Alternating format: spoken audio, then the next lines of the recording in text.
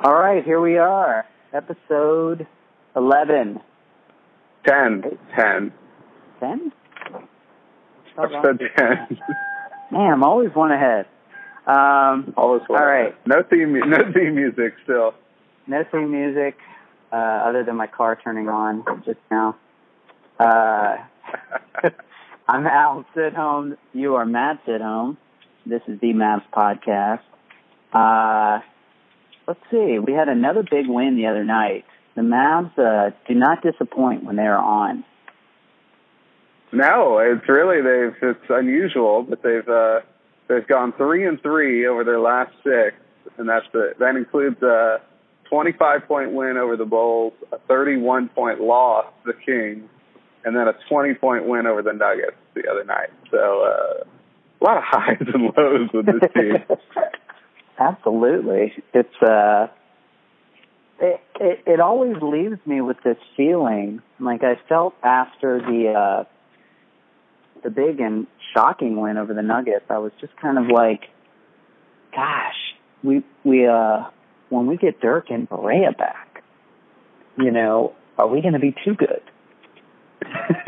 Yeah, and that's, we talked about it a little bit last week, how the Mavericks have played the toughest schedule in the NBA to start the year. Their schedule's starting to soften up, so you're getting teams through here like, the Nuggets the other night. The Pistons are okay. They're in town tonight. But not great. But yeah, once we get healthy and if some of these guys start feeling a little more comfortable, I think I still don't think we're a playoff team. I think that ship has sailed, but we could start to inch our way up. We're only like a game and a half out of like the 9th spot in the West or something. Like, it's not going to take much for us to jump up quite a few notches, and then you're kind of in the middle of a lottery when you're talking about draft position. No, it's true, and we've mentioned several times on this podcast how this year is fun for Mavs fans, despite the losing, because there's really nothing on the line, and it just takes the pressure off of really, trying to be anything. And then we could just focus on the development of the players. And so this brings me to my first point this week, a reoccurring topic as of late, but Wes Matthews continues to be on a complete tear. And at this point, I think he's pushing like 3 weeks of, outside of that game in Charlotte, where it was 1 for 11, but we're now pushing 3 weeks of just really, legitimate number 2 scorer type play. And long term, I don't see him as a number 2 scorer on this team, but are we starting to look at the future now and say, okay, we've got Barnes and we have Matthews? Because a month ago, I would have traded him for 2 second-round picks, maybe even 1, just to get the contract off the books. And now I'm like, okay, we've got 2 solid pieces to build around. So what's your take on that? Yeah, I completely agree. I think this is kind of what they envisioned Wes Matthews becoming when they signed him to that contract. It's kind of unusual. He didn't get the max at first, and then DeAndre Jordan went back to the Clippers, and they maxed him out. And coming off an Achilles injury, there were a ton of questions, and I think throughout last year it was kind of, he's okay, but will he ever be the same? What are we paying for exactly? And I think you and I had some of those doubts and conversations, just earlier this season. But, he's scoring almost 20 points a game lately and just shooting the ball, so well from the outside. And not just open looks, and this was something we thought when he got some more open looks with Barea and Dirk healthy, maybe he'd be better, but he's starting to just go off the dribble and ride up over people and knocking these shots down. So it's really been an impressive run. No, I agree. And then the more I think about it, the Locked On Mavericks podcast pointed out that you might still want to consider trading him because by the time you get good again, he's going to be old and maybe not so good anymore. But where I differ in that, I happened to watch a good bit of the Bulls and Timberwolves last night. Mm-hmm. And the Timberwolves, for all their talent, like we would trade rosters with them in a second, but they pretty much have the same record we do. And you really realize how much culture and veteran presence matters in the development of players.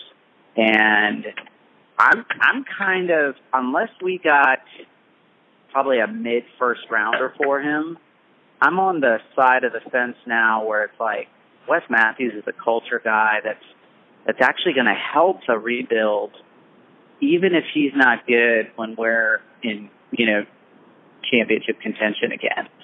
I almost feel like he'd help in other ways, I would agree, and that's something, one of the things, since the Mavericks won the championship, every year they've turned over this roster significantly, but they've still had some degree of success with the sort of mishmash of players they brought in, and the overriding factor there was that Dirk was such a great presence in the locker room and could kind of get people in line a little bit. He's not a real vocal guy, but everyone sort of followed his example. And with Dirk at the tail end of his career, I think Wes Matthews, because that's one thing we've never questioned. We've certainly questioned his ability, but I think we both like having Wes Matthews on the team. Yeah. And I think you're right, is that down the line, if you have a couple, it's great to have younger guys in here, but you need someone who's going to kind of, get them in line and kind of teach them how to be professional basketball players. Yeah, I mean, Cole Aldridge is their oldest player on the T-Wolves. And if I just tell you that, it would, right away, you're like, oh, that's why they're struggling. Like, I've only watched like a game and a half of those guys this year, and I'm like, that's got to be why they're struggling. It's just a bunch of young guys. And so, and you saw in Oklahoma City, they had, it's crazy to think about, Kevin Durant, James Harden, and Russell Westbrook on the same team. Yeah. And the best they did was, losing 5 in the finals. And, but a lot of that was, hey, those are our 3 best guys, and they're all really, really young. Mm-hmm. And there was no veteran there to kind of, get them on the same page or, just sort of make a difference with that group. You think back to the Orlando Magic of the mid-'90s. Like, when they got really good is when they brought in a guy like Horace Grant. They kind of overpaid for Horace Grant, and then they're in the finals. And it makes a huge difference. Yeah, and it also leads me to my second point, which I believe is your second point too, is how he has influenced Dorian Finney-Smith. And he talked about it briefly post-game against Denver last night or 2 nights ago, and how he just, related with him being undrafted, being defensive-minded, and took him under his wing early. And, man, I mean, hey, kudos to Donnie. We always want to knock Donnie for not drafting well, but he found him, and they've developed him, and he looks like a legit NBA player for 10 years, Yeah, and if he starts tonight, this is a fun fact. If he starts tonight, he will set a Mavericks record for most starts by an undrafted free agent in their rookie season. Wow. Surpassing Marquise Daniels, one of your all-time favorites. I love Marquise. But and I think Locked On shared yesterday how I think he's playing the 4th most minutes of all rookies. I think he would definitely be drafted. I think early second now, late first if we redrafted. So really, in the last couple of games, his offensive game's starting to come together. He's had 12 and 13 points the last couple of games, and you're not looking for a ton of offense from him, but he's shown he can knock down threes. He's an athletic guy.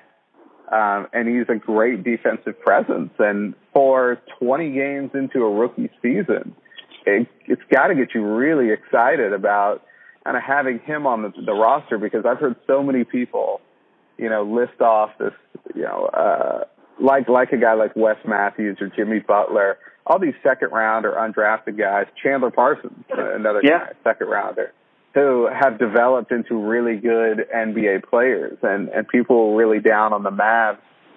I hate we could have drafted all those guys argument, because, technically every team in the league, including the teams that drafted them, passed on them once before picking him up in the second round or is undrafted. So they couldn't have been that good. But, this could be kind of our really nice find that we end up keeping on the roster long term, which would be would be nice.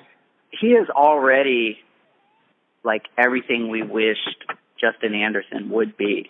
You know, his shot, his form on his shot is beautiful. You know, like when Justin Anderson shoots it, he's got that little slingshot shot. Yeah. And you have no idea where he's releasing it from. You have no idea. It can go over the backboard or it could swish. You know, you just have no idea because he kind of catapults the form a little bit. But like Finney Smith's form is great. And, you know, people forget he was a leading scorer on his team at Florida. So he can score, good form, and great defense. I mean, I've seen him I guess he doesn't really emote very much, so you really don't know what he's thinking or feeling, but he doesn't look intimidated at all when he's having to guard whoever it is, Kawhi Leonard, you know, Kevin Durant, whoever. And I'm not saying he can do it as much as we talk about self-esteem a lot, and, you know, you look at Justin Anderson and Dwight Powell, and it takes nothing for them to think like they're a pile of mud. And this guy just goes at it every day. You know what I mean? Yeah, I was surprised when he got the start, and but I've been really impressed with what he's done. But he is and this kind of falls in line with college guys who've had success with the Mavericks, and he's a 4-year college player. Yeah. And it's going to be really interesting if the Mavericks end up with a top 3, top 5 pick next season and get one of these sort of one-and-done guys. I don't think the Mavericks have had somebody like that they've sort of brought in and really developed.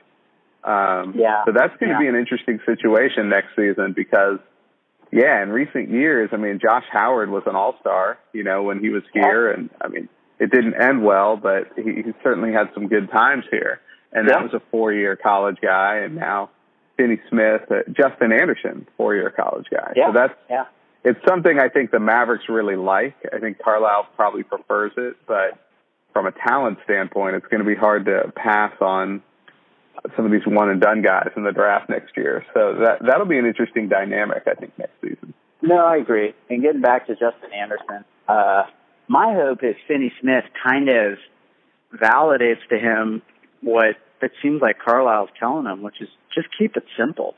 You know, play really good defense and just take the shots that come to you. And, I mean, I feel like that's all Finney Smith focuses on. And you see Justin Anderson out there now, and he looks like a deer in headlights, like not knowing what to do, so unsure of himself. And he really just needs to develop a 2-foot stop, a la, you know, George Poulin. Because he, you know, when he came in the game the other night, he got like 2 offensive fouls right away. Like, he's literally built like LeBron James. Like, he is so big. He doesn't know when to stop in the lane. If he could stop in the lane, up and under, pump fake, something, he'd really be unstoppable because he's got a good first step when he gets in the lane, you know? But he gets an offensive foul and he just loses all confidence. And he's like, to the bench. He starts looking to the bench. He's like, am I getting out now? And I'm like, what? He hasn't quite figured out what to do when he's in the lane. It's almost like he's gotten his shot blocked too many times, although I don't remember his shot getting blocked that many times. But now it's like this, like he's too close and there's some sort of force field. It's very bizarre. Yeah, I mean, I think he's just relying on his athleticism his whole life. Yeah. And so he takes that first step and then he's like dunking, you know, and now it's just not the case. And so I want to make it clear, I still have great hope for Justin Anderson. And when you think now the future, okay, if we're calling Barnes and Matthews starters, at worst, we're calling Finney Smith and Anderson just bench 3 and D players. You've already got 4 solid pieces to, you know, an 8-man rotation right there that I feel pretty good about. Good athletes, good workers, good attitudes, good building blocks. Yeah, I agree. It'll really come down to, as the Mavericks develop, if it's one of those four guys, and probably Harrison Barnes at the 4, or somebody else that's not on this roster right now that kind of becomes that go-to superstar kind of clutch guy that they can sort of ride in big games. Because I think that's something that, and it'll be interesting as the Mavs get more competitive this season, when Dirk comes back and Barea and everyone, and they're playing, closer games. What does that, clutch lineup look like? What do those plays look like? Are we still just going to Dirk just because we know he'll get a shot off and he can still hit shots? Or will they start to transition a little bit and put Barnes in those situations? Yeah. I'm hoping we see more competitive games and we can see Barnes in those situations more to see how he does down the stretch and see if he can emerge as that go-to guy. Yeah, I agree. I mean, essentially, any way you slice it, we're going to need a new center and a new, superstars at center at point guard, starters, center at point guard, to really rebuild. And so the likelihood in this draft that we take a point guard is pretty strong.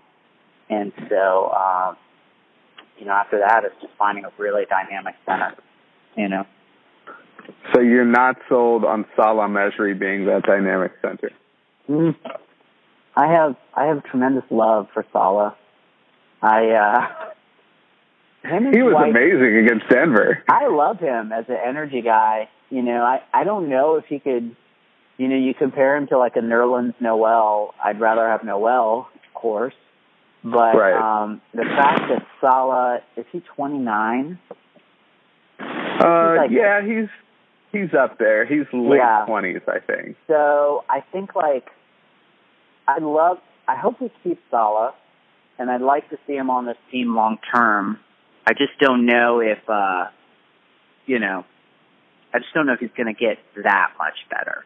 That's really what it comes down to. So. Yeah, I agree. You see him, I think he put up a 3 in one game earlier this year. I mean, I think he's got a pretty good skill set, but I don't know if he ever becomes a legitimate starting center in the NBA. Yeah. Nobody I want to build around, but I love him. And then let's see. Talked about Finney Smith. Talked about West. I've got another point. I've got a thought on Darren Williams. Darren Williams. Okay. And this is not about his hair.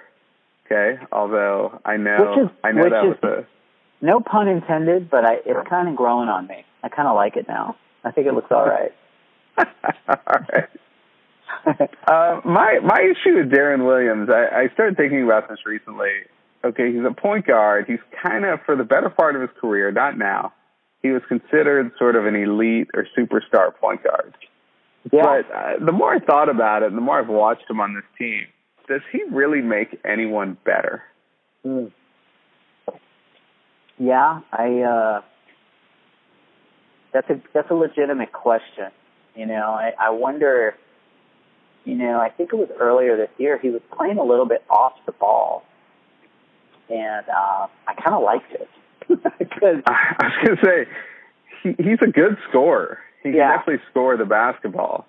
And he's had some big assist games recently, but I wonder how much of that is a function of just he's got the ball in his hands to start the offense versus, just more on volume than it is like hyper efficiency and, wow, he found the open man or whatever, I don't see him.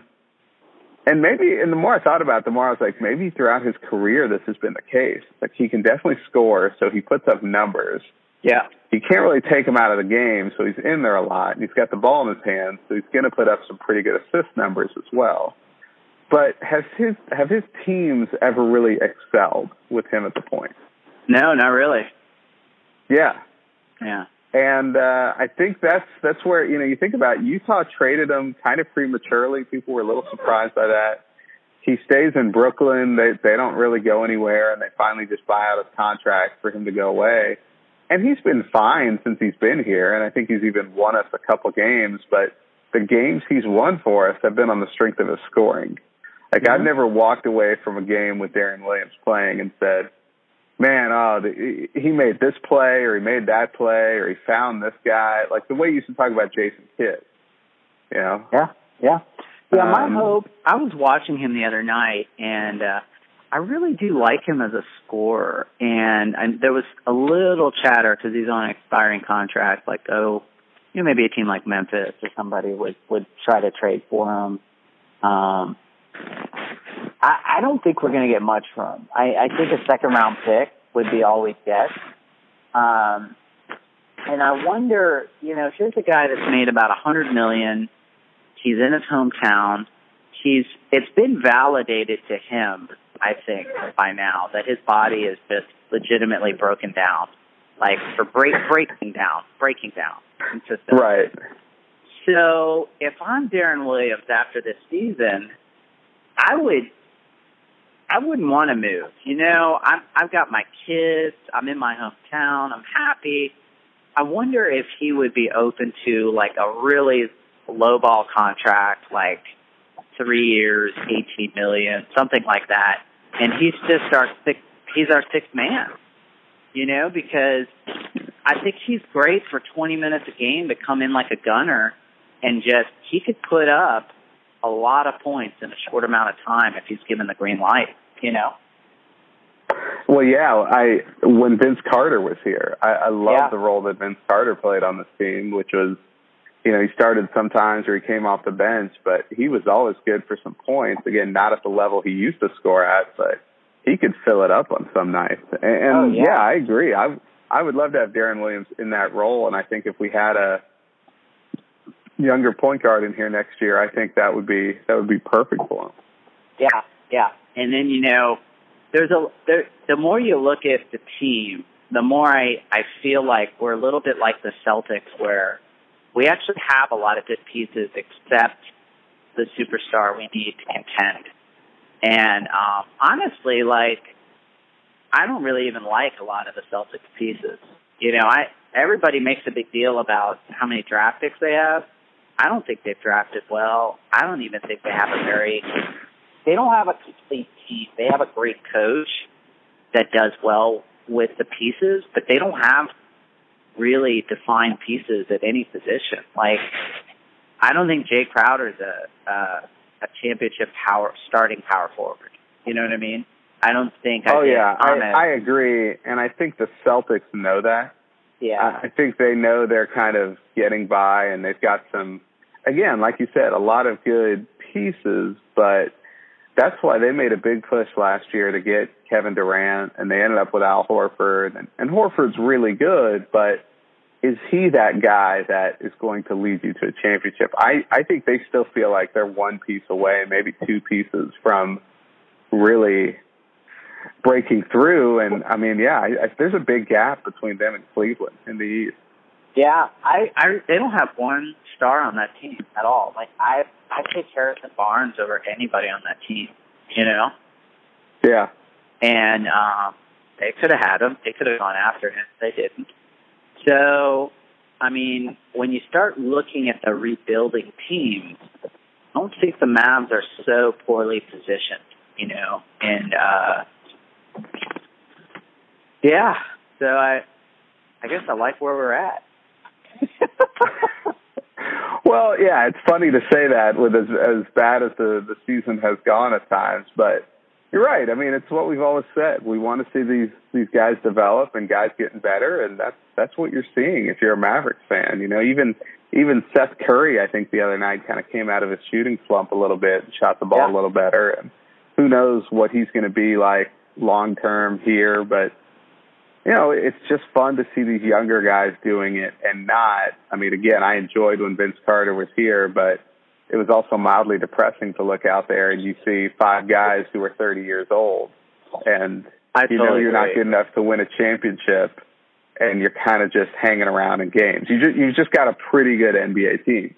At least now it's like, all right, we're not that good, but hey, did you see what this guy did the other night? All right, let's see what he can do down the line. And I agree. That's a little more fun at this point. It's a lot more fun. I mean, if we won the other night with Aaron Aflalo and, Kevin Martin in our backcourt, I would just be like, I would be mad at myself for watching it. You know, I'd be like, it's such a waste of time.